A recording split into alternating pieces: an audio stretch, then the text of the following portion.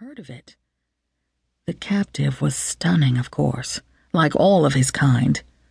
The wretched thought made the observer fume silently.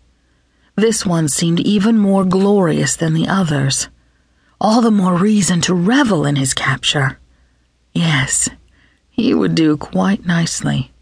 Not like that other one. Pity the soldiers got to that one before Carpon did.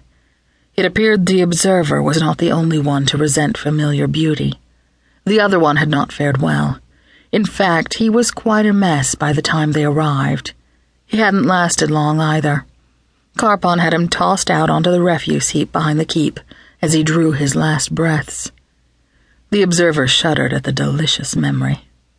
Besides, after examining this superior specimen, who needed the other?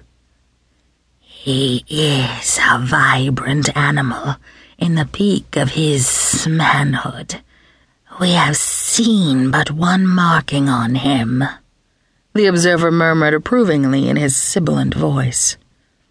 It was often noted that familiars sometimes displayed one or several thin, tiny lines on the insides of their upper thighs. They were no longer than a human eyelash.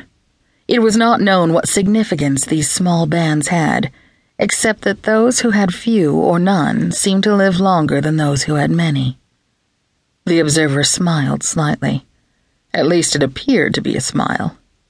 This one will do what you need, Carpon, and then some.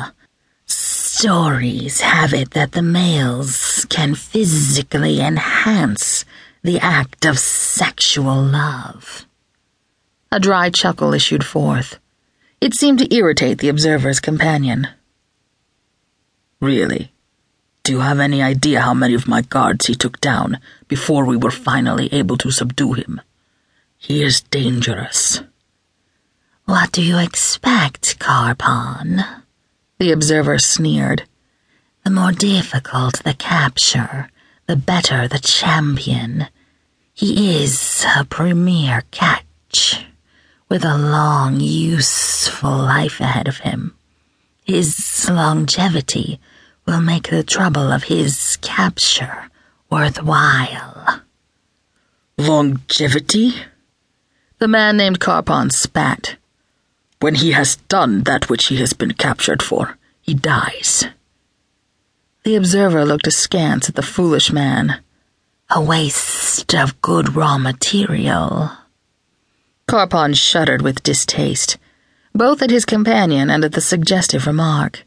He knew it best to think of his erstwhile accomplice as it.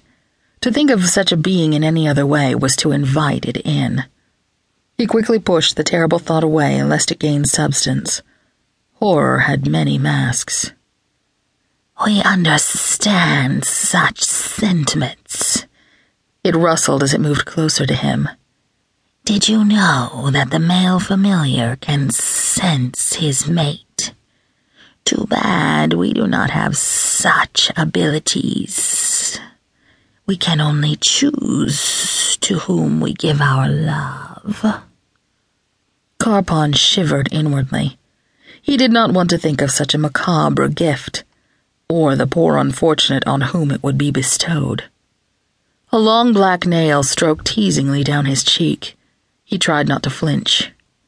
We feel your jealousy. We admire it. Carpon raised a cynical eyebrow, stepping back. The last thing he wanted was its admiration. As if it understood his actions, it smiled knowingly. Chills skittered down Carpon's back. Are you sure he will get the deed done?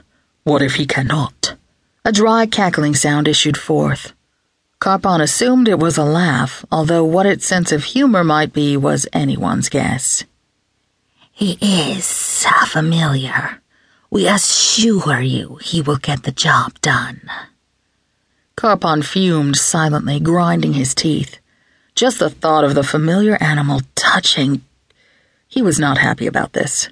Carpon was not a man who shared anything he deemed his. However, in this case, it was the only way to get all that he ultimately wanted.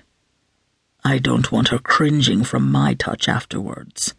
If he frightens her... The observer seemed highly entertained by his